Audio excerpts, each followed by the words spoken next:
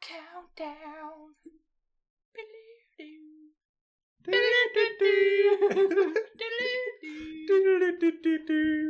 Okay, welcome back. Welcome. To Bone Chilling Brews. We have a fucked up cult for you guys today.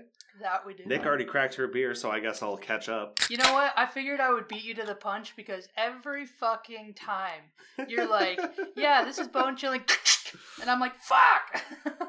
I always miss the goddamn opening. So I figured I would just, today, I threw all that shade at porters in the last episode. I have my current favorite porter. Because I want people to know I don't hate porters. I just like stouts better. But today I brought my favorite porter from Wild Ride Brewing. It's the Nut Crusher Peanut Butter Porter.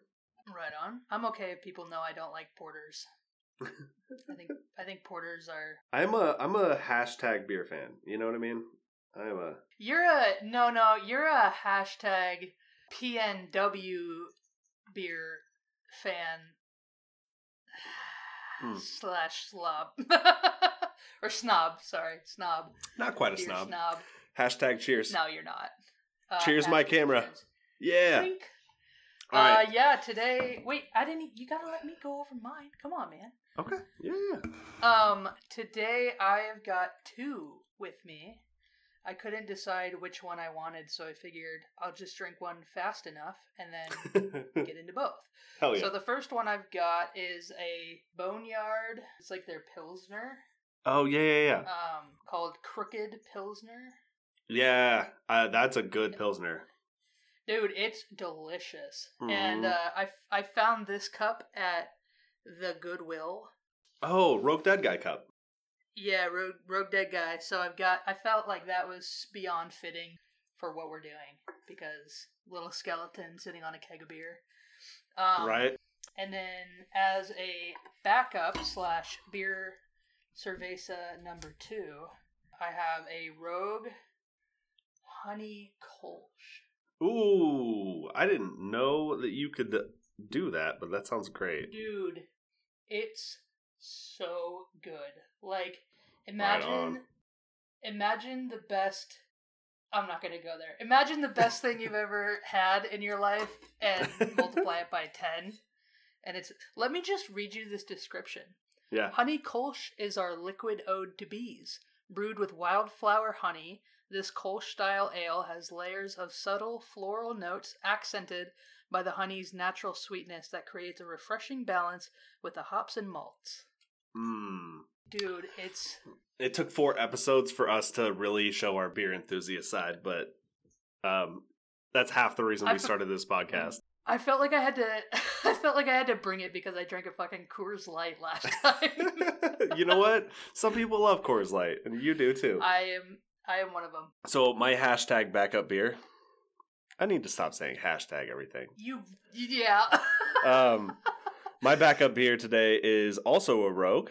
Hey. So that wasn't planned. This is their double chocolate stout. It's so good. Okay, that one I would try. Next time I see you, Josh, I'm bringing you beer. Try... I'm bringing you all kinds of beer. Bring me the beer, I'll bring you some, but I want you to try that peanut butter and jelly.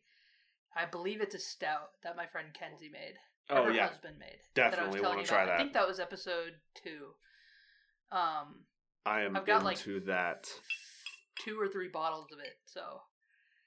Oh, what else you got there? Yeah, I'm drinking a little Buffalo Trace on the rocks. I couldn't wait for the episode, and I didn't want to crack any of my beers, so I was like, I need some whiskey. For those of you who don't know, my profession is bartending. That's what I do for a living. So, sure is. I am kind of an alcohol enthusiast. At a healthy level. I'm not a full-blown alcoholic, but I do like to drink. You partake in the joys of fermented liquids. Yeah. Yeah. Also, let me do the quick disclaimer for this episode, and then we'll chat a little bit. I have some life updates that I want to share. So, disclaimer: Bone Chilling Brews is an explicit podcast in every way. And we would like to do a trigger warning for today's episode.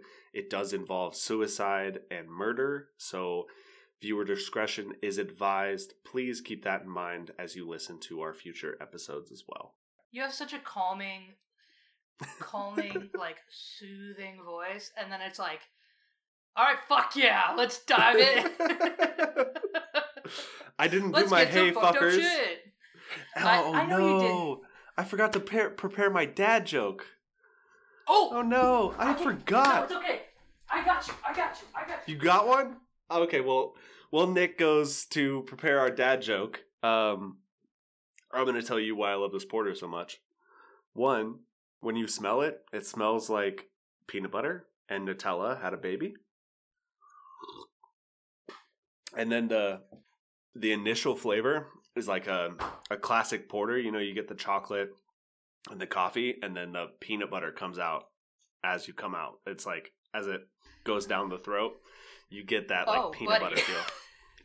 I was explaining about my beer because I wasn't just gonna, I walked into that at the wrong time. Okay, I have been waiting for an excuse. You know what I've learned from listening to my own podcast and hearing my voice once a week is I don't like my own laugh. I love your laugh. Well, that's good. Me? That makes one of us. Oh, dude. You know, I think there are things that everybody doesn't like about their own, you know, voice or... Well, my voice also sounds like... recorded voice, especially. My voice sounds so different, like, in my head, and then I hear it, like, how it sounds to other people, and I'm like, oh, weird. Yeah, same, yep. I know, I listen back to this, and I'm like, why do I sound so weird? And then everybody's like, that's just how you sound. I'm like, oh, thanks. That's helpful. Anyways, okay, I've been waiting for an excuse to use this, but for my birthday, which was in May, Soren got me a book. Oh, that's fucking awesome. It's called Exceptionally Bad Dad Jokes. So frightfully awful, yet wonderfully spiffing. I'm so excited. I'm just gonna flip through the pages, and you tell me when to stop. Okay. There. Okay. We might have a little bit of a delay, but that's okay. Okay. Find a good one? There's a bunch on this page. Okay, hang on.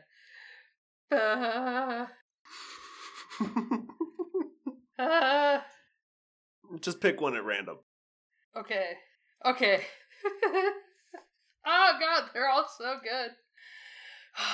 Okay. Today my son asked, "Can I have a bookmark?"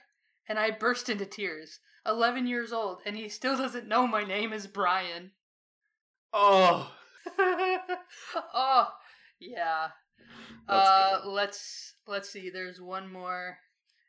Let's get one more going. Why did the crab never share? Why? Because he's shellfish. Okay, I like that one a lot. Okay, so... Alright, well, Nick saved the day with the dad joke. You're welcome. Much appreciated. Yeah, I completely forgot about this. For you guys listening, my life update, I guess, is that I just took on a job as a bar manager for a restaurant that's not open yet. So I'm helping open a restaurant in my town. So normally you come on as a bar manager and you have like a bunch of stuff to do. Times that by 10, and that's my current job. I literally, like, my bar right now doesn't even have its second well. One of its refrigerators isn't there yet. Oh, no. And we're trying to open in like 12 days. Yeah, so like... How's that gonna go? I don't know. You're like, but, it's not. I mean, I don't have liquor on my shelves yet. I don't have liquor. I don't have my entire cocktail list patented down because, like, every time I turn around, somebody's got a new cocktail they want to add to the menu. And, like, at the end of the day, it's my say. But everybody's got some good ideas. So, like, we're going to do some liquor or, like, some cocktail tastings this week, which will be fun, admittedly, but also, like, still stressful. Why can't I be there for that? I know. God damn it. One of these days, we'll do a show, like, I'll make a special trip up and we'll do some, like, fucking around with some cocktails, and then we'll film an episode where we're nice and sloshed. How about I make my way down and okay. we do it at your restaurant after hours? Yeah, I'm sure the owner will be stoked on that. Hey, free marketing if this ever gets to a point where it's actually worth something. Oh, and thank you to all of our new listeners. Actually. Could you hear that? The loudest car I've ever heard in my life just drove by. I did just hear that, yeah. To give a little perspective on why that was shocking to me is I'm in the back corner of my house. Like, see that wall? That's the furthest corner from the street that you can get in this house. And I'm in the opposite one.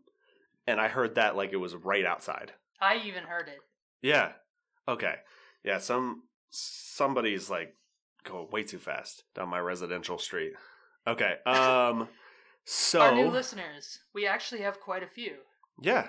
We just want to say thank you so much, and we appreciate you finding the podcast. If you are listening on a platform and you like the podcast, if you could give us a 5-star rating, or if you're watching this on YouTube when I eventually start posting it on YouTube, if you could like and subscribe, that'd be sick. And what are the other things that you say about podcasts? I think it's 5-star ratings on all the other platforms, but that'd be sick if you could do that.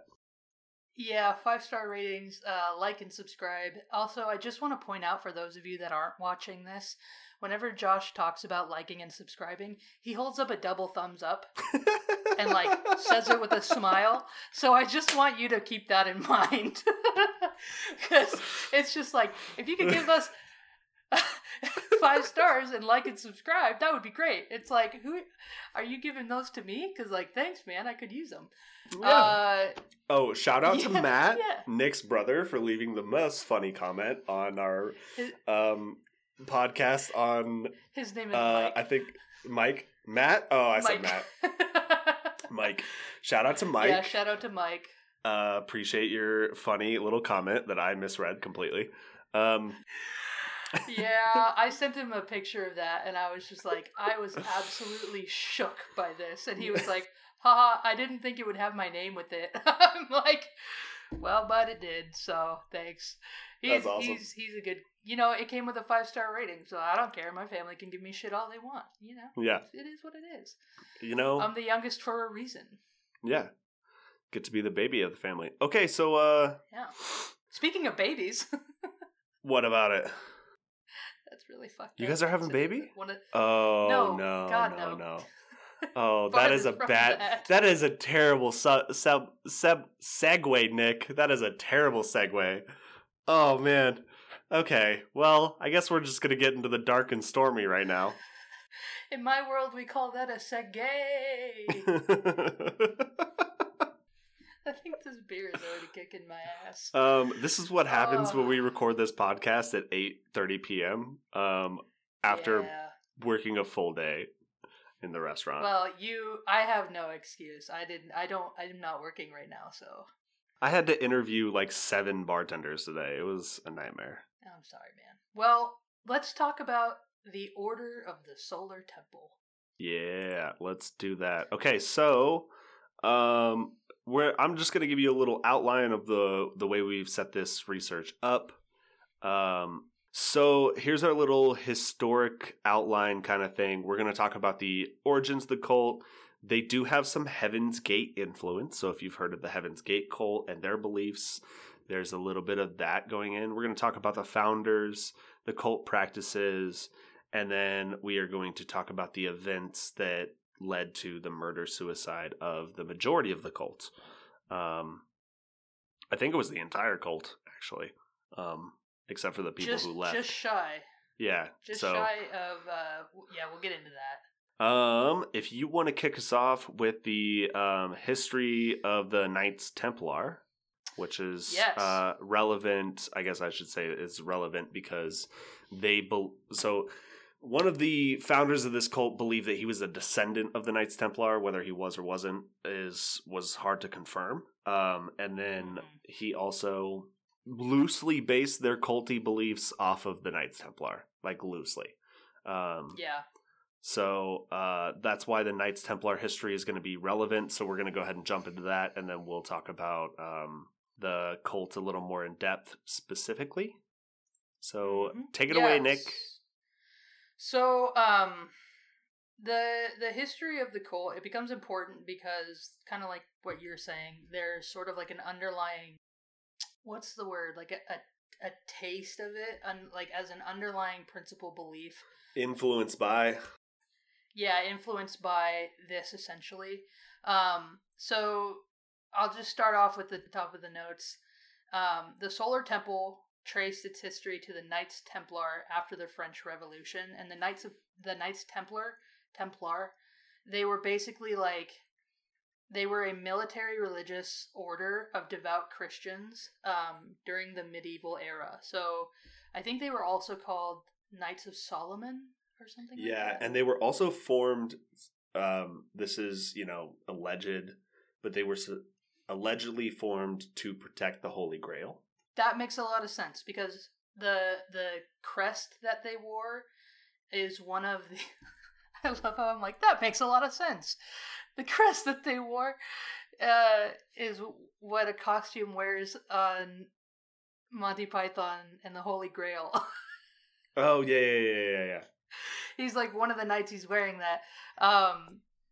Anyway, that's just your mother with a hamster.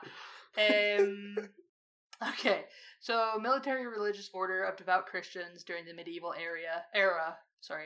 They were tasked with the duty to protect European travelers who were visiting sites in the Holy Land, while also carrying out military functions. So that was founded in the 12th century, and that lasted until about 1312. Okay.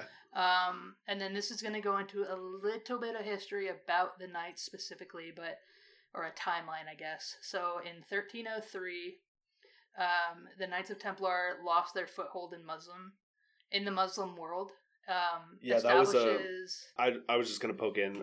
That was part of the Crusades, and so they lost a battle, multiple, essentially a war with the Muslims. Yeah. So from that, they established a base of operation in Paris, where King Philip V of France swore to basically bring an end to the order. That's I'm sorry, I'm just interjecting. That's King Philip the Fourth. The Fourth. Five is doubted. 5 is the V by itself, and 4 is the 1 in the V. Yeah. Okay. Yeah. Okay. So establishes a base of operation. Roman numerals was never really my thing. No. Yeah. Neither is any form of fucking history. I was the worst. History. I was the worst student. History has always been one of my favorite subjects, which is maybe why I'm good at doing most of this stuff off the top of my head. Yeah. I just hope we don't have any fact checkers. Well, I mean, by all Josh means. Josh said this in episode 5 of section, minute 130. It's by all means, fact check me. I am happy to learn more. I am happy to provide accurate information. Okay, sorry. You're so humble. Okay, so they established a base of operation in Paris. Wow, I completely lost my spot. King Philip IV of France essentially swore to bring down the order. And doing so, or how he does this, is he basically pressures the Pope to disband the Knights altogether. So most historians would agree that the Knights were disbanded 700 years ago, but some believe that they just went underground, which kind of leads credit to this theory that this cult we're talking about today, Order of the Solar Temple, has kind of re-established some of their roots here. In the 18th century, some groups, most notable were the Freemasons, who revived several of the symbols, rituals, and traditions that was used originally by the Knights of Templar. And if you don't know what a Freemason is, it's basically the world's oldest fraternal organization, or secret society. I found just like a generic description on Google. In today's world, regular Freemasonry insists that every member profess belief in a supreme being, does not have to specifically be God, that no woman be admitted, #sexist, and that the discussion of religion and politics be banned. So, which I thought was really interesting. Yeah, so a lot of the Freemasonry, Knights Templar are definitely involved in like the conspiracy theory level of Lizard Illuminati and stuff like that. So there is really? There's a lot of convoluted information when it comes to Freemasonry. Freemasons, from what I've understood, are mostly just people in society that practice, like, not necessarily an extremism. It's just like, I mean, especially like modern day Freemasons are just kind of just like Christians in a group a little bit. Like, I follow a guy on TikTok. They don't allow women, which is super fucked up. And well, no, they don't allow the discussion of religion. So it wouldn't be. You could believe in it. They want you to like believe in a supreme being. So whether that's like God, Allah, Buddha. The first two are the same. Okay, well, I am not religious by any way of the word. So I mean, I just believe you have your religion, and if that's what, rocks your little Tootsie Roll, then right on. No, I was simply pointing out that Allah just translates from Arabic to God. Yeah. See, I'm not very... I went to college, but I'm just not very educated. I'm sorry, Mom. I mean, most of us aren't. Yeah. But they insist that every member believe in a higher power. Right. Okay. Whatever that is. Kind of like AA and NA a little bit. AANA? And NA. And oh, yeah. Alcoholics Anonymous, their step system is believing in one of their steps is believing in a higher power. Yeah. I don't know. That is completely off topic and not something I have the knowledge to speak on with any authority. But look at that. As we're like gloating beer as we're talking about Alcohol Anonymous. It is what it is. Okay, sorry. I need to. I can tell how good that beer is just by your facial expression right now. Yeah. It's very good. I'm gonna stop interrupting you. By all means, continue to go. Okay, so in today's world, regular Freemasonry insists that every member profess a belief in a higher power, that no woman is to be admitted, and that discussion of religion and politics is completely banned. So, moving on from Freemasonry, almost 500 years later from when the Knights were disbanded, in 1805, Bernard Raymond Fabre Palaprat attempted to reestablish the order. That's a fucking name. Holy shit. That is a fucking name. Like, you better be like some like leader or dictator with that fucking name. If you end up being like a fucking greeter at Walmart with a name like that, you have fucked up in life. You know what I mean? Hi, welcome to Walmart. I'm Bernard Raymond Fabre Palaprat. Enjoy your shopping. Yeah, I mean, it's something else. So he basically attempted to reestablish the Order of the Knights, claiming to be the head of the Knights. Okay. So this led to his group splitting into many factions, which I'm guessing are just different like orders and sectors. Some of which believed the end of the world was imminent. And that's important to note because this is a big belief of the Order of the Solar Temple. They basically were just waiting for like a catastrophe to take place, or like the end of the world.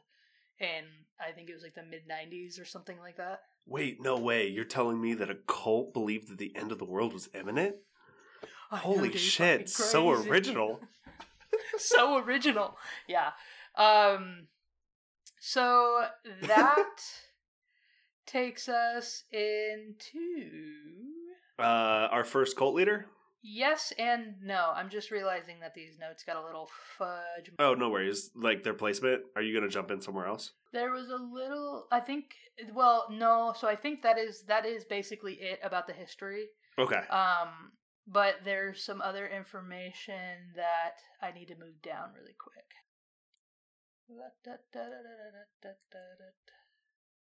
So did you like the crickets in the last episode? Mm-hmm. Yeah, I had a whole bit about how you threw a bunch of shade at me with the crickets, but I thought it was pretty funny.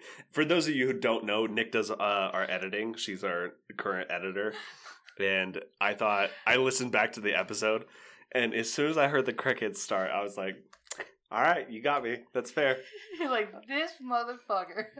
I did not, in your defense, like, I think I filled the silence when you ran to go get the dad joke book a little better this time than I did the last time.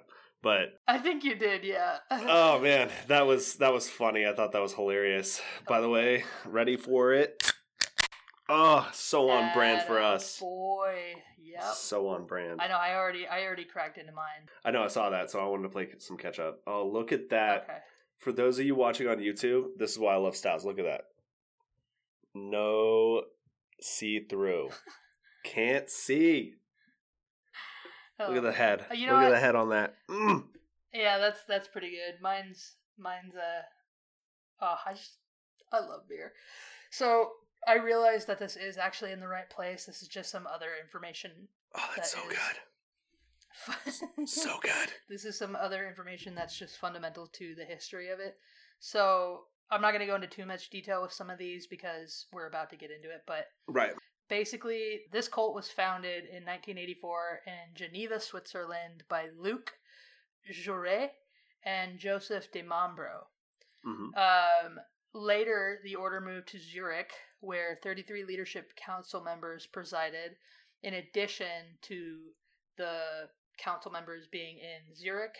There were lodges to perform initiation ceremonies both in Switzerland and Canada. And by the end, or close to the end of... Actually, that's not even close to the end. 5 years later, there was a total of 442 total members worldwide, 90 of which were in Switzerland, 187 in France, 86 in Canada, 53 in Martinique, I think that's how you say that, 16 in the United States, and 10 in Spain.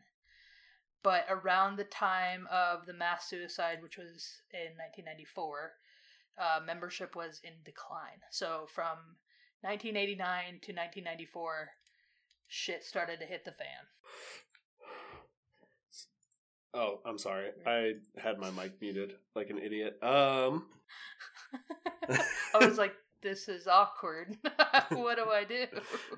No worries. I started talking and then I looked down and I was like, there's no little green bar telling me that I'm talking. Okay. So, before I get into the cult leaders, I'm going to just talk about what this cult preyed on. So they preyed on a specific type of people, wealthy and into the new age kind of like movement that was happening in the like late 80s, early 70s and early 90s. That was just like, this new agey kind of movement that was going on with it, coming down to like, healthy living. And like, admittedly, a lot of their beliefs were pretty, I don't know, not bad. Like talking about recycling and talking about, organic foods, like just healthy living. And that's how they would draw people in, is with Luke specifically, who was a fit man who had like quite a bit of financial success in his professional career, drawing people in with this like healthy lifestyle, work-life balance, kind of like new agey mantra. And then they had this like free trial kind of thing they were doing that was like, it was essentially like free membership into the club. It was a club. It wasn't a cult yet to them. Obviously nobody calls their cult a cult, but you would come and you would see their communal spaces and stuff like that, and then they would suck you in. So there were 3 rings of the cult. There were the free trialers, and then there were the people who would give up their financial assets and live communally with the financial assets. And then later on, we'll get into the more core group, but there was 33 core members that were like, cult was their life. You know what I mean? The solar temple was their whole existence. Whereas like the rest of the members were considered members of the cult, but not like in the inner circle. So we'll get into that a little bit. So was that the Amada, the Arcadia, and the International Chivalric like groups? Because I read that there were like 3 areas essentially of the cult. No, so I think so, yes, but like the third area didn't get created until like the 90s when the membership started falling off and they had to suck certain people like in, you know. Gotcha. Okay. Yeah, because the third, what I found was the third layer. Like it's a bean dip. Kind of. Just a culty bean dip, you know? The third layer was basically like the initiation. Yeah. But, okay. Well, no. So level 1 was the initiation. Level 2 would be like entering the cult. And then level 3 was like the intersect of the cult. Oh. These would be the people that they would trust to like run international groups and stuff like that. I gotcha. Yeah. All right. So Joseph D'Amelio, one of the cult's founders, was born in France in 1924. He was a jeweler by trade. I'm sorry, what was this word that you used here on the second line? Irregular. Oh, irregular. Sorry, my brain could not do that word. Again, dyslexic. Yeah, After irregular fighting with the French justice in 1971 and writing some bad checks, D'Amelio moved near the Swiss border. Demambro. Demambro, yeah. I don't know why I said D'Amelio. It's Demambro, which like what a culty name. I'm Demambro. I have some funny jokes about the robes. I mean they're funny to me. No. So, like, are you even a cult if you don't have robes, bro? Like, are you even culting, bro? Hashtag are you culting? Good Lord. Okay. Believes. So a lot of stuff happened. I'm gonna go off notes for a second. A lot of stuff happened in between his jeweler trade and him being a cultist. This man collected cults like they were Pokemon cards. We're gonna talk about him. Yeah, dude. He was a part of one cult, and then he was a part of another cult that I could not find the name of. Jonestown, I choose you. Seriously, dude, like bad. He also had an advisor. Weirdly, like, will you help me remember this guy's name? It was Jacques. What was his last name? Byers. Yeah. So Jacques Byers was weirdly with this guy for a long time, and he was like a weird influencer in the background of the cult. Like he had something briefly to do. Luke. Yeah, so he was like their advisor, which is like so weird to have an advisor for a cult. Like imagine like going to your like regular church and they're like your pastor has an advisor. That's fucking weird. So I think the reason for that though was because he was a like prolific esoteric. God damn it. Let's say that 5 times fast. A prolific esoteric author.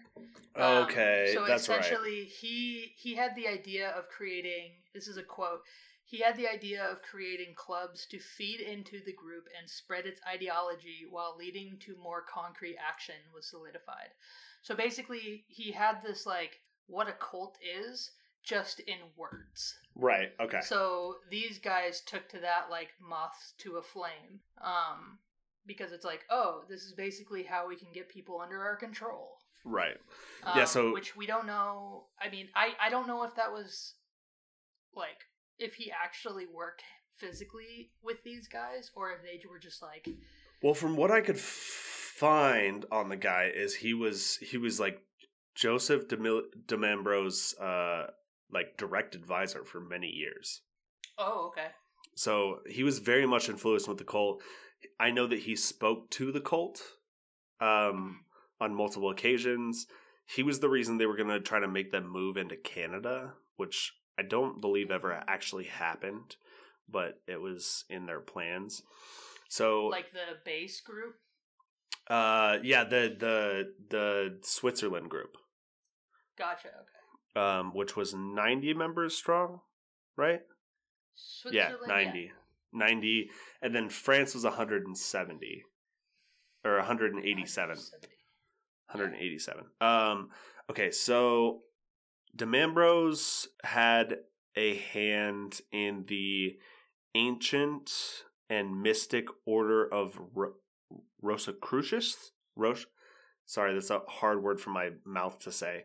Rosicrucians, which was another cult that he was in before creating his own cult in 1973 called the Center for Preparation of the New Age, where he became a full-time spiritual master in 1976. So that was he founded it in 1973, and then 1976 he was the spiritual master, which, big surprise here, he becomes the master of the cult that he starts. Shocker. Yeah. His group purchased a house in France and in Genevieve. Was that Geneva? Why did I say Genevieve? Because I don't know, man. But I love you. I know a person named Genevieve, but that's not how you spell their name. I do, actually, yeah. But that's not how you spell their name. Regardless. No, that's Geneva, which is in Switzerland. They partial to commune lifestyle. So kind of similar to the cult that he would create later with Luke.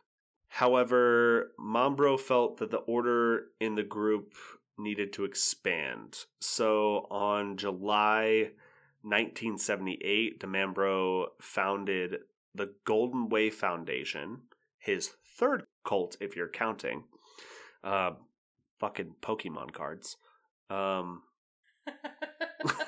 Seriously, dude, like, how many cult leaders have you ever researched that have... I'm gonna be the very best that you have ever seen. Join my cult!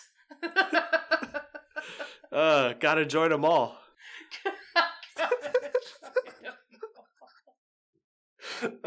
You teach me and I'll teach you.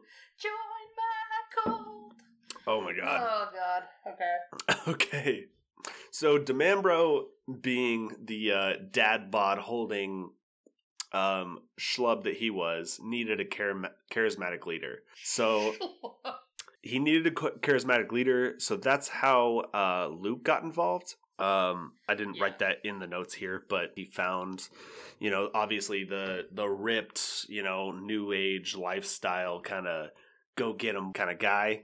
Real front face. If they were a band, he's the front man. You know what I mean? If 100%. He actually, so DeMambro met Luke through at the time, current member, one of which had died during the October 4th sacrificial killing, or sacrificial, mass suicide. Mm-hmm. But so. I did find a lot of sources. Police were investigating that mass suicide as more of a murder situation. Yeah. So from what I could find, only 15 of the original members actually were aware of the suicide. Wait, do you want to go over this? Yeah, we'll go over this later. Sorry, I'm jumping around a little bit. Okay, so where we're at in the timeline is 1978. He founded the Golden Way Foundation in Geneva. Meets Luke, basically.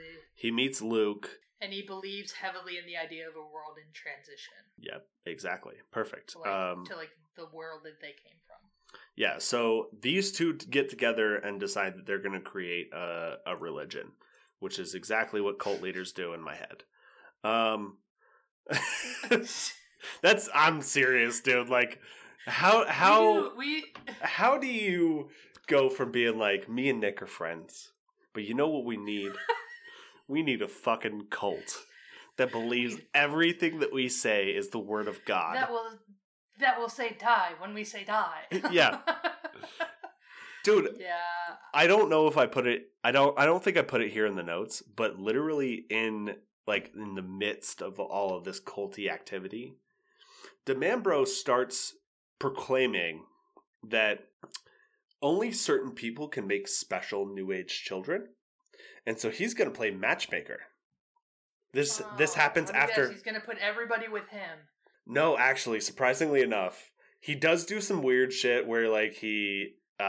To initiate certain deep members of the cult, he has to bang their wives, of course. Of course. Because that's classic culty shit. But like, yeah, he does this weird like. So he has a kid, right?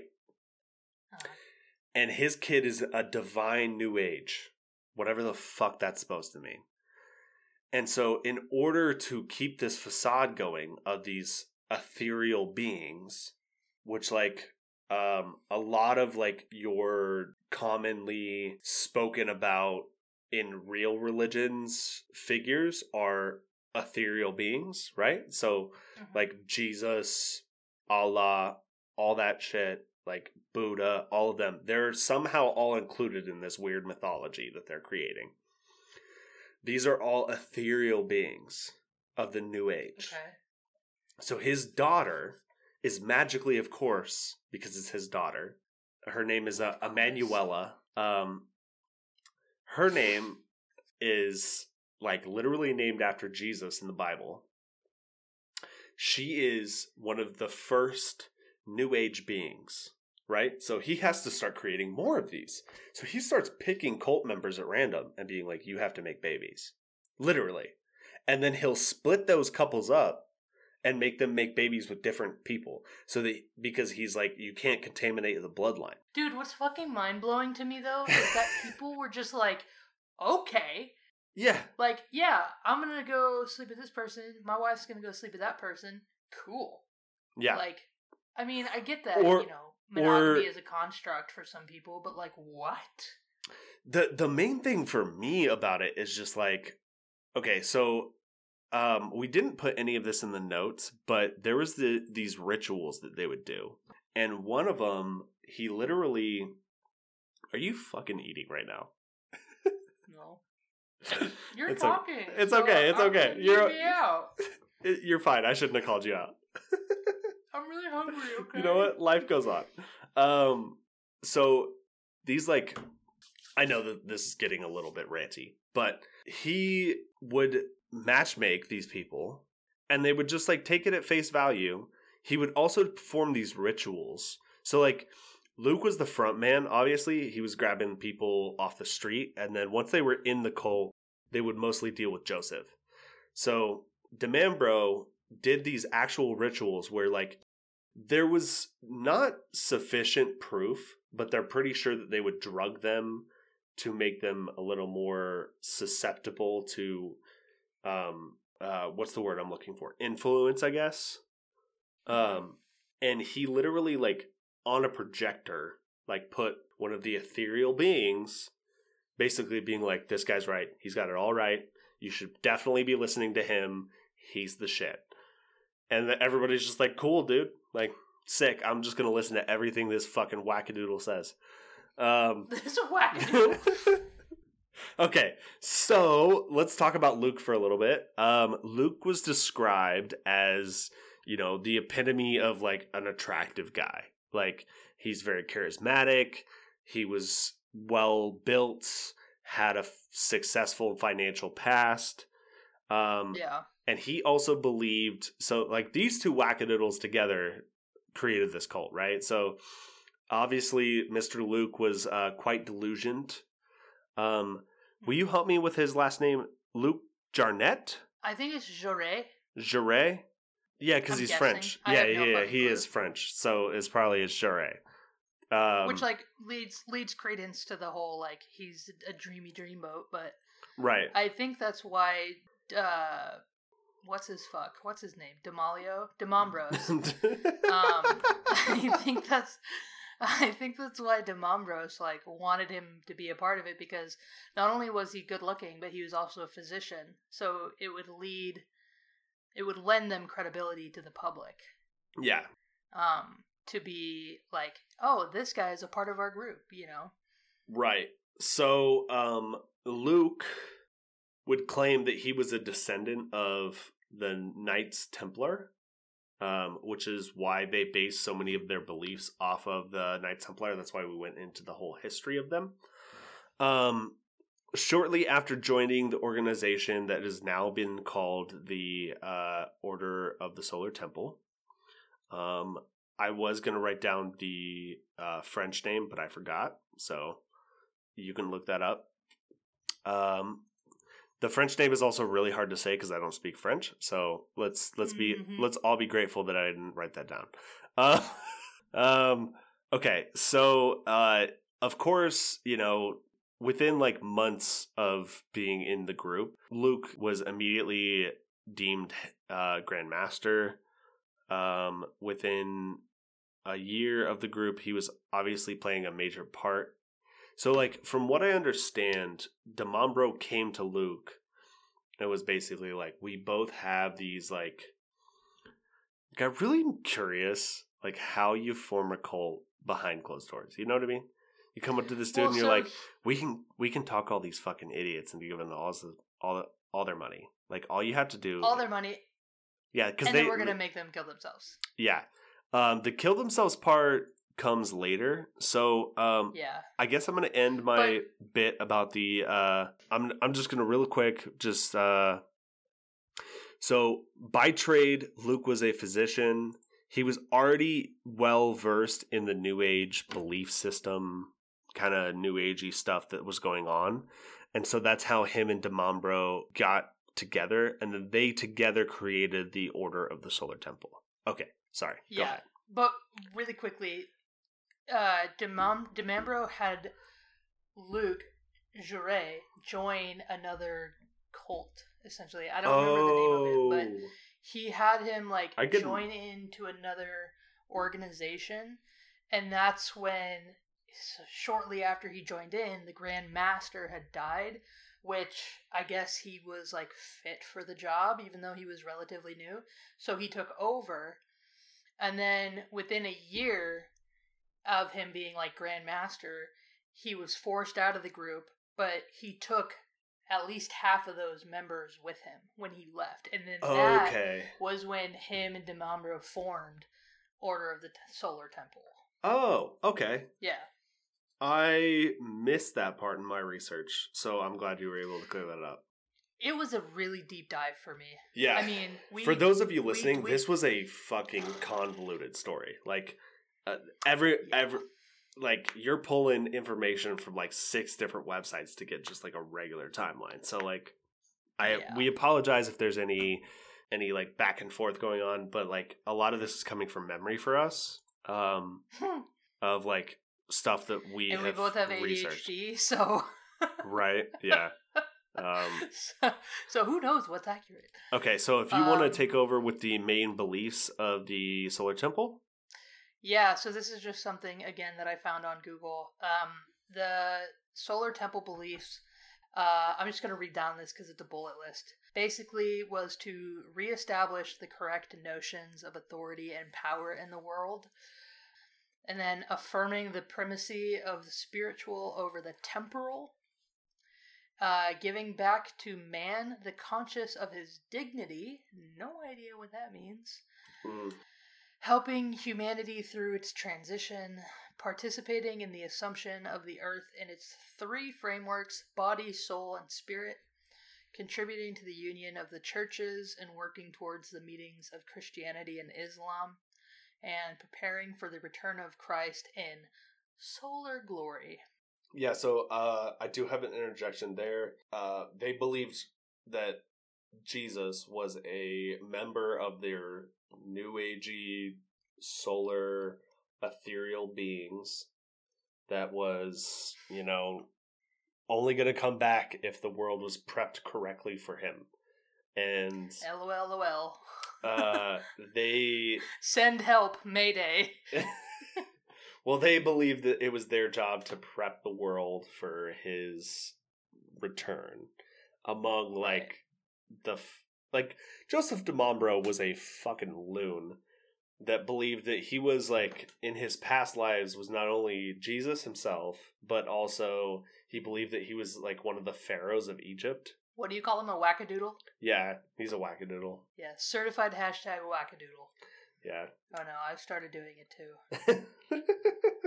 It's okay. Oh god. Okay. Well, do you want me to do the first half of the peak before decline, and then you can jump into the gnarly shit?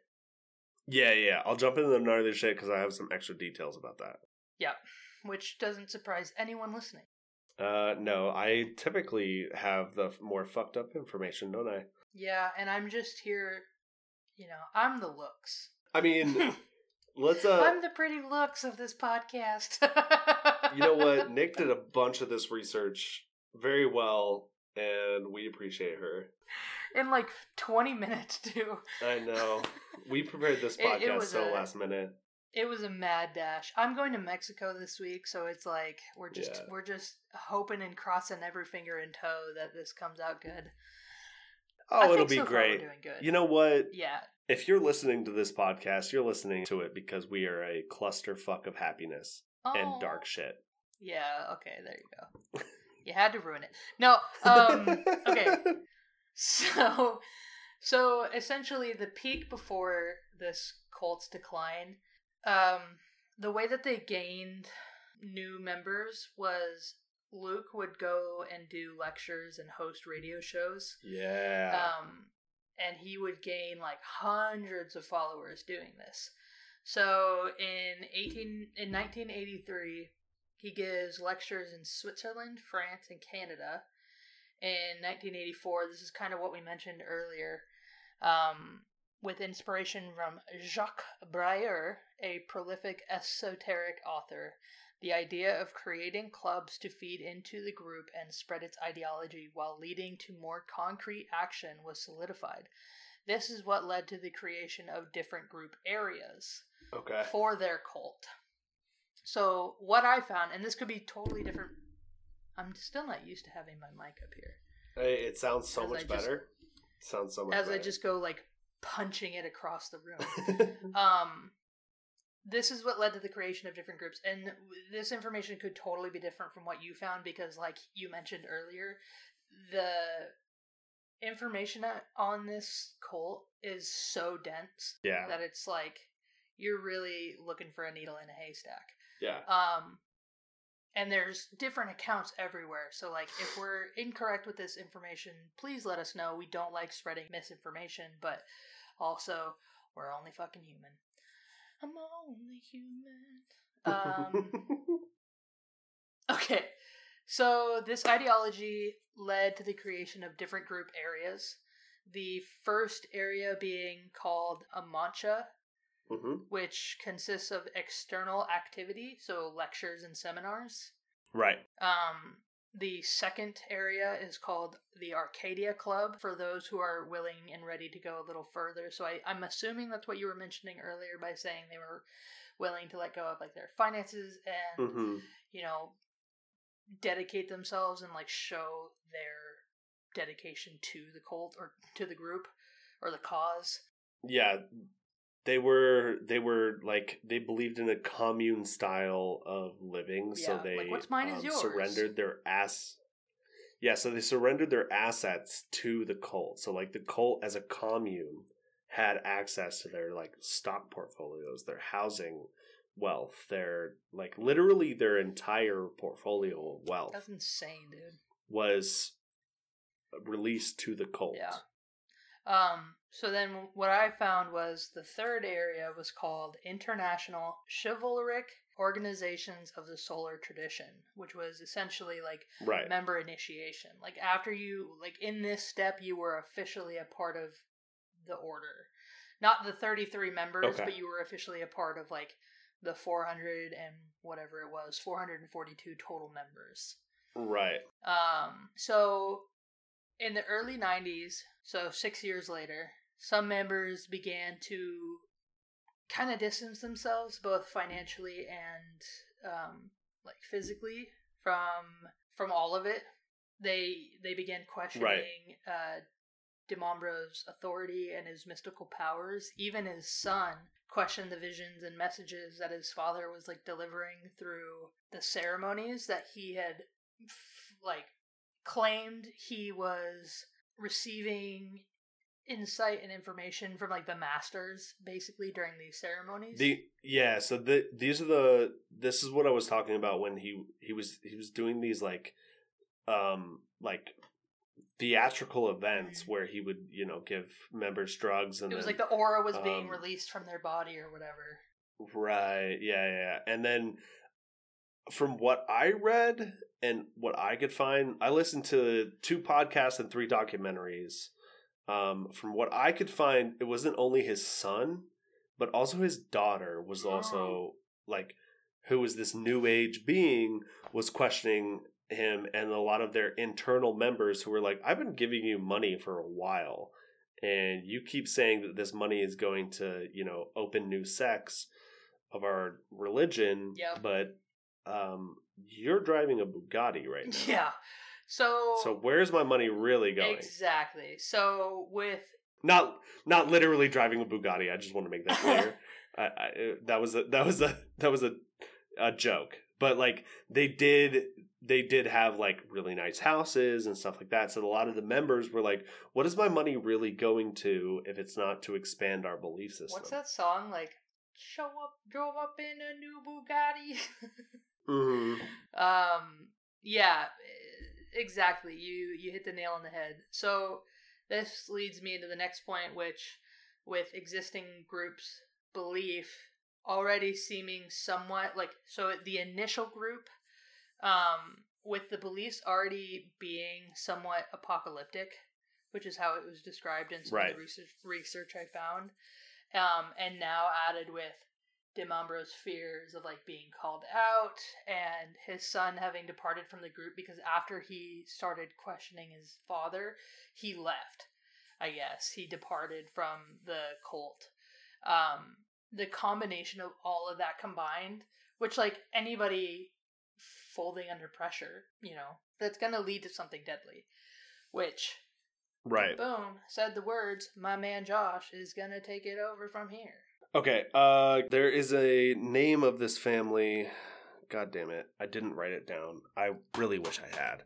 So, basically what I was just going to get into is the last name of this family. So, in a lot of sources, you'll find that there was a family of 3, one being a baby, killed on October 4th in 1994. They say that it was a ritual killing, so I found more on that. So this family was one of the groups that not only began to doubt Dimambro and Luke, but they actually left the group. They were out for almost an entire year. From what I could find, they left the group based on they were having a baby. She got pregnant, right? And they're a couple. And he basically told them that they cannot have this baby because he hadn't made the match. Yeah. So that it was not going to be a new age baby, right? It wasn't going to be one of the ethereal beings. So they left the group basically being you're full of shit, dude. Kind of denouncing the whole Order of the Solar Temple, and they had moved on with their lives for almost an entire year. Because she was only pregnant when they had left, and by the time that this killing had happened, the baby had been born. So this is where it gets a little dark. The baby was proclaimed by Dimambro to be the Antichrist. And the only way in their belief system to kill the Antichrist was to put a wooden dagger through its heart. The baby was stabbed 6 times in the heart, and then afterwards with a wooden dagger. Keep in mind, not metal, not a real dagger, a wooden carved dagger. Yeah, so this is what most stories that I found glossed over. This was the true story of what happened to this poor family. So they killed the infant in front of the parents, and then they stabbed the woman I believe it was 20-something times, 6 times in the throat, 1 in each breast, and 13 times in the back. The father was stabbed over 50 times. They didn't specify the locations that he was stabbed. And this was supposedly for, them birthing the Antichrist. But what really happened is they basically were like, you guys are full of shit. We're out of here. This is a bunch of mumbo jumbo. So it was a revenge killing. In a lot of the sources that we found, they called it a ritual killing. And that's what they told their followers, that this was a ritual killing to kill the Antichrist. Dude, that's insane. So I know, it was so fucking sad and so fucked up. And then the next day is when, what was it, 53 members? Yeah, 53 members in Canada and Switzerland committed suicide. 15 of which committed suicide. The rest were murdered, according to the evidence that they found by police. So this is when I want you to scroll down to the very bottom of our notes. Mm-hmm.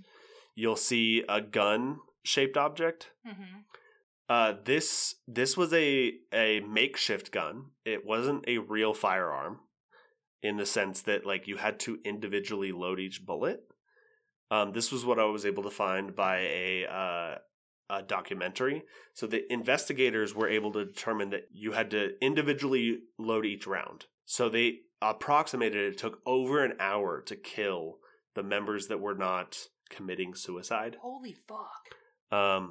Yeah, so that was the weapon that they used. I'm actually going to put all of these photos on Instagram. I was going to say, we're going to post all of this to Instagram when we post this episode. So, but if you don't go over to our Instagram, go ahead and describe it. The gun? Yeah. So basically it looks like your average handgun or pistol. It's got a wooden grip with like a silver type chamber and trigger pull.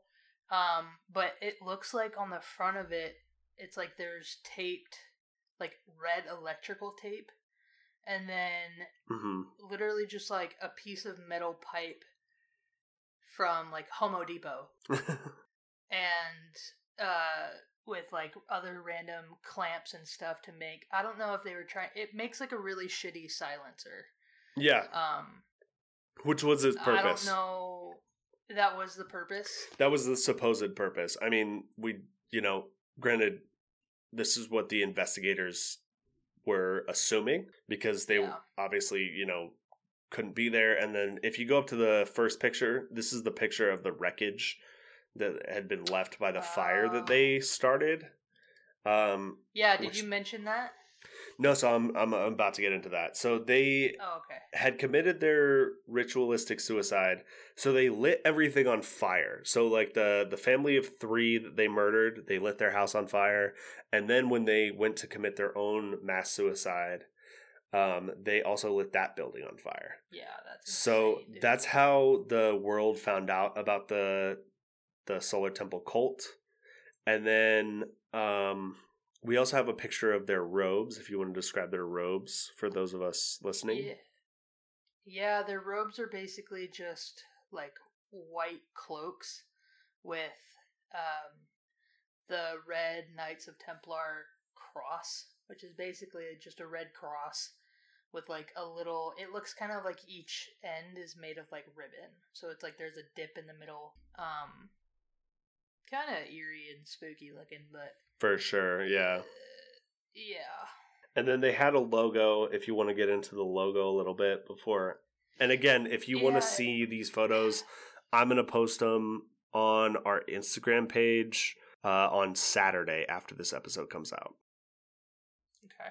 Yeah, the logo is interesting. So if you're familiar with like the University of Oregon, which is like the Oregon Ducks, it has like the O-looking O in the center with like a crescent shape on the right side facing towards the O. And then it's so, I mean, in my mind, it's like a solar eclipse. Mm-hmm. So like the sun, there's like a sun on one side that has like sun rays, but then the top is a cross. And it's funny because the bottom is an upside down cross, which is a sign for the devil. Traditionally, yeah. And then there's like the O shape, which I'm guessing is supposed to be a moon in the center. I don't know. I don't like it. Aesthetically, I don't like it. Yeah. Spiritually, mentally, physically, emotionally, all of the ways. I don't like it. Right.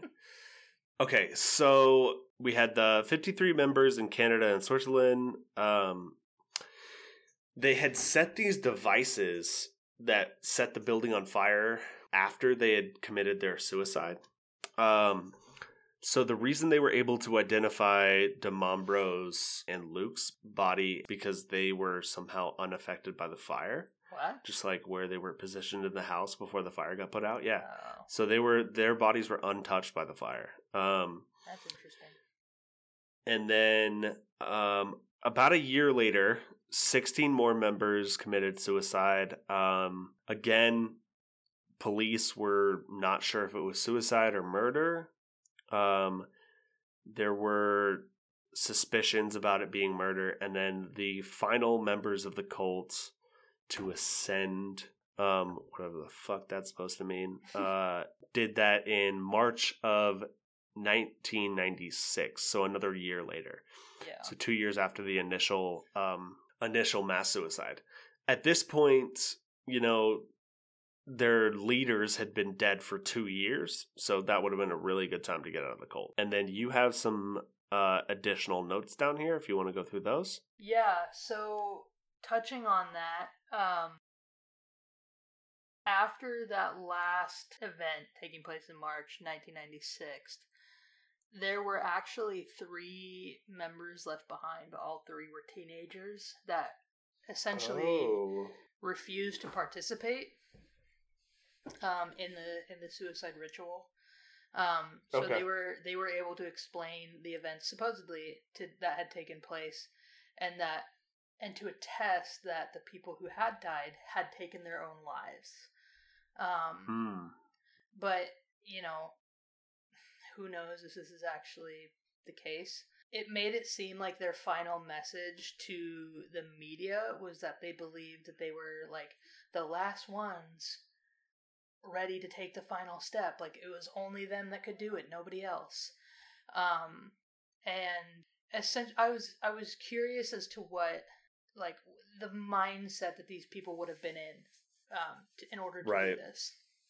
And so what I found was that members of the group believed that they were, quote, noble travelers on this planet. Or yeah, that doesn't scream Heaven's Gate at all. Yeah, right. Yes. Believed that they were noble travelers on this planet and that they were reincarnated with a specific mission to fulfill their time here.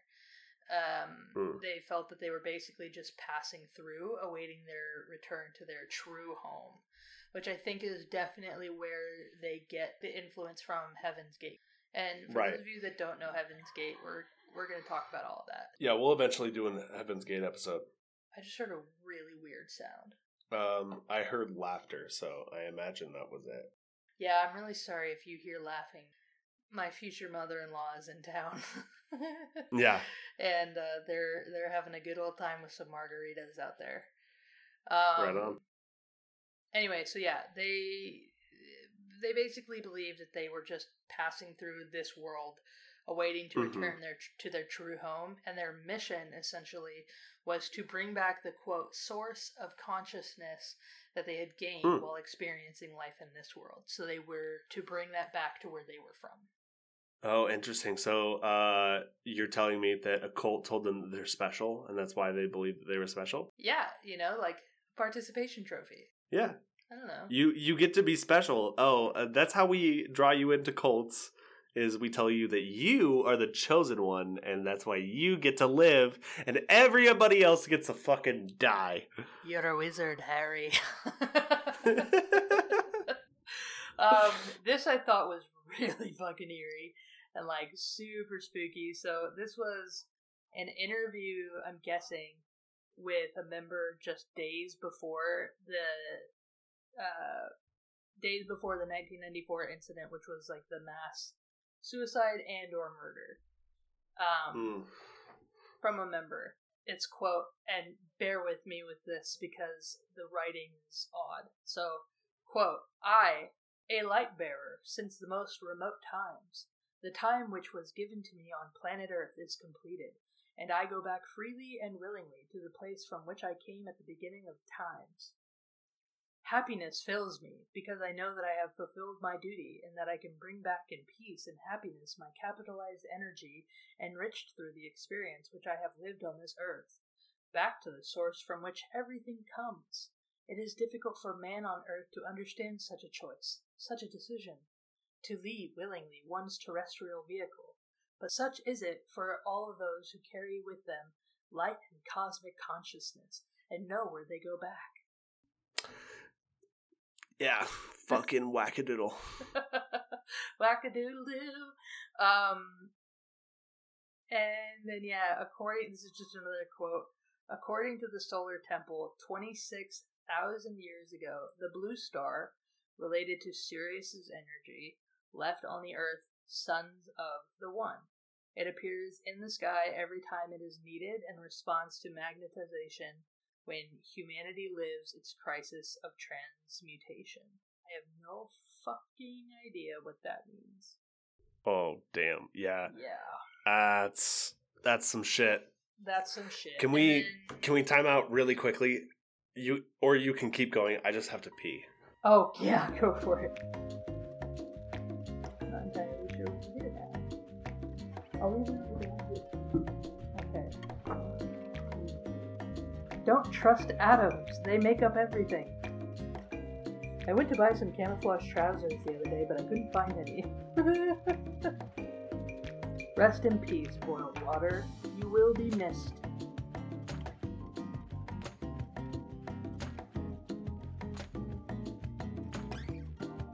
I can hear him laughing in the background. Why does Snoop Dogg always have to carry an umbrella? Faux drizzle.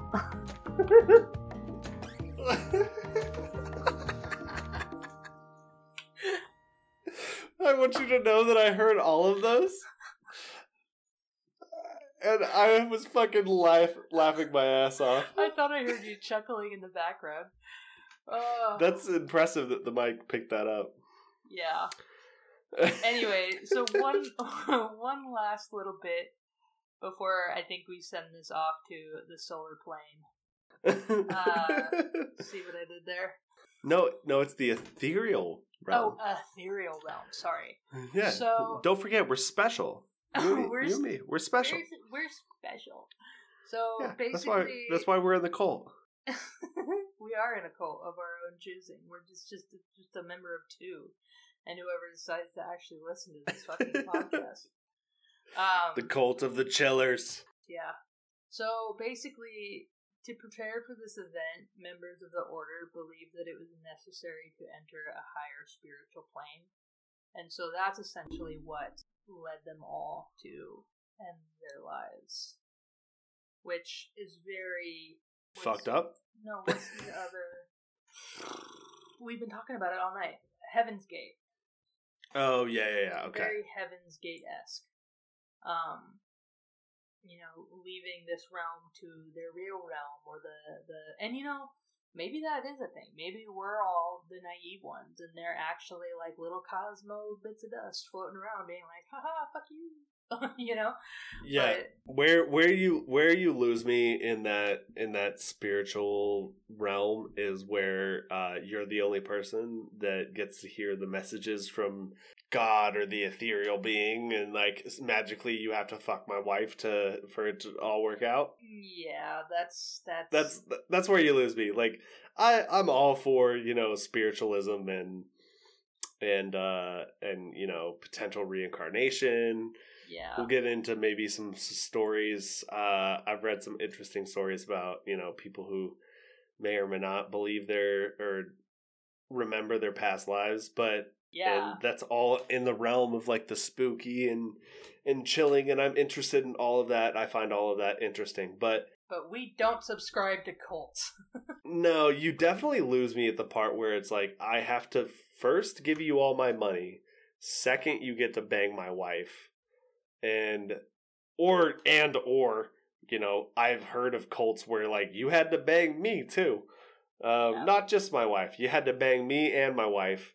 You lose me at all of that, and you're the divine messenger really gives me a real real culty vibe.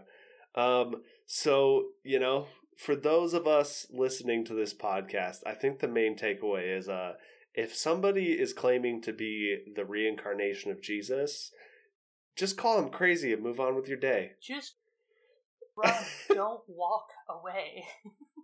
Just call him a wackadoodle to his face and then move on with your life, Exactly. That's all you gotta do. Man, that one was dude, wild. cults are fucking weird, too, because, the thing with them is, you're always I'm smart enough to never join a cult, and then you find out that there's a neurophysicist in one, and you're like,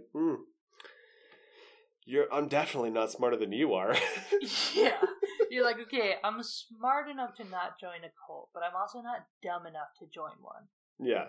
You know what I mean? I'm going to subscribe to that. I'm not dumb enough to join a cult. Yeah. It's fucking terrifying how many meat sacks have joined cults. Yeah, 100%. And, I guess our message at the end of this podcast is don't listen to anybody who thinks he's Space Jesus. Just don't be fucking stupid. Just don't be stupid, how about? Yeah. That's all I gotta say. Just don't be stupid. Actually, hold on. This was some wise advice I got from my mom, who got from her dad, I think, who probably got it from the internet. If you're gonna be stupid, you better be tough. You know what? I have some also good advice. If you're gonna do wrong right, do wrong right. I said that wrong. You want to give it another? The line, yeah. Let's try that again. If you're gonna do wrong, you better do wrong right. There you go. That sounds about right. Yeah. That is a quote from Devil Makes 3. Oh god, I love it. Well, yeah, that was the Order of the Solar Temple. Fucking weird cult that all decided to commit suicide, and that's super sad. But also, we got to make fun of some two wackadoodles who unfortunately took the lives of, admittedly, other wackadoodles. I think it was 76 people total, or 72 people total. Yeah. The unfortunate reality is the majority of those people, when it got to the end, probably knew that this wasn't going to end well for them, and it didn't. Yeah. And, only a handful of them actually did that willingly. Which is true for, I believe it's the Heaven's Gate cult, that all of you know as the Don't Drink the Punch recipe. Don't drink the punch, or don't drink the Kool-Aid. The Kool-Aid. Jonestown. Yeah. Jonestown's the Heaven Gate. No, it's not. Jonestown was the jungle. Yeah, Jonestown. Okay, but yeah, don't drink the Kool-Aid. It's a good rule of thumb. Especially if the fucking Kool-Aid man comes crashing through your wall, don't drink the fucking Kool-Aid. Oh yeah! What are you so happy about? Get the fuck out! Whoa, it's like Santa Claus, but so much worse. But so much fucking worse. God, yeah. Don't drink the Kool-Aid. Stay out of cults. Yeah. So next week we are going to cover some folklore. Get back to our roots in this podcast a little bit. I mean, our roots are all things spooky, so we're definitely going to cover more cults in the future. But I want to move over to some lore just because I feel like it, and Nick's all about it. And I don't know what the lore is yet. I'm kind of thinking that it's going to be some Mexican folklore, just because I like that part of the North American lore. So we'll probably go to Mexico for our next episode. Hey, I'll be in Mexico in 2 days. Yeah, so it's just a lot more fitting, That's perfect. So maybe you know what? We're guaranteed going to go to Mexico. I don't know what folklore we're going to cover from Mexico. Maybe it'll be Chupacabra. Maybe it will be La Llorona. La Llorona. La Llorona. Regardless, it's going to be a good one. Yeah, regardless, it'll be a great episode. If you want to support the podcast financially, you can do that via Patreon. It'll be in the show notes, the description of YouTube when I finally fucking post these episodes to YouTube. And if you want to find us on social media, we are at BC Brews _podcast on Instagram. Again, we will leave that link below, and then we're going to be a little bit more active here in the future when I have a little bit more time to run our social medias. Yeah. So more social media links will appear, but for now, to get all show notes and updates on episodes, go to BC Brews _podcast at Instagram, and then feel free to email us at bonechillingbrews@gmail.com for your personal stories, updates, fact-checking. If I say something stupid, by all means, call me out. I am happy to correct myself. Yep. And we love you, fuckers. Thanks for listening to Bone Chilling Brews. Wait, I have one announcement. Yeah, definitely, by all means. Last week we mentioned that we were going to be doing an extra episode for Halloween. Oh, right. But we are human beings who have surprisingly very busy lives. And we unfortunately didn't get to do the recording for the Ed Gein episode, so we are going to save that for another time. If you're lucky, there may be something in store for you as an extra little tidbit for Halloween, but for now, we're just planning on releasing this episode this Friday, which will be the 28th. And, we're human. We're not perfect. We are, on the other hand, going to be doing a Christmas-related folklore. Yes. So we are doing an episode on Krampus, which is a Norse mythology god or other for Christmas. We apologize about not being able to do the bonus episode for Halloween this year, but just means you'll have to stick with us long enough next year to get, some good shit. Yeah, definitely. And, this won't be the only bonus episode we're going to do in the future. So, yes. With that being said, we appreciate all of our chillers that hang out with us every week for the episodes. Again, if you don't have the financial backing to support us, if you could just drop us a 5-star rating and leave a comment on any of the platforms that you're listening, we would very much appreciate that. We appreciate you just listening as well. So any and all support is very welcomed. Thank you so much for your time, and we fucking love you guys. Thanks so much for listening to a couple of friends who are just making a podcast. Yeah. So with that being said, I think we're out of here. Do you have any little thing you want to say? No. All right. Well, don't be a wackadoodle. Yeah, don't be a fucking wackadoodle. We will see you next week. Much love.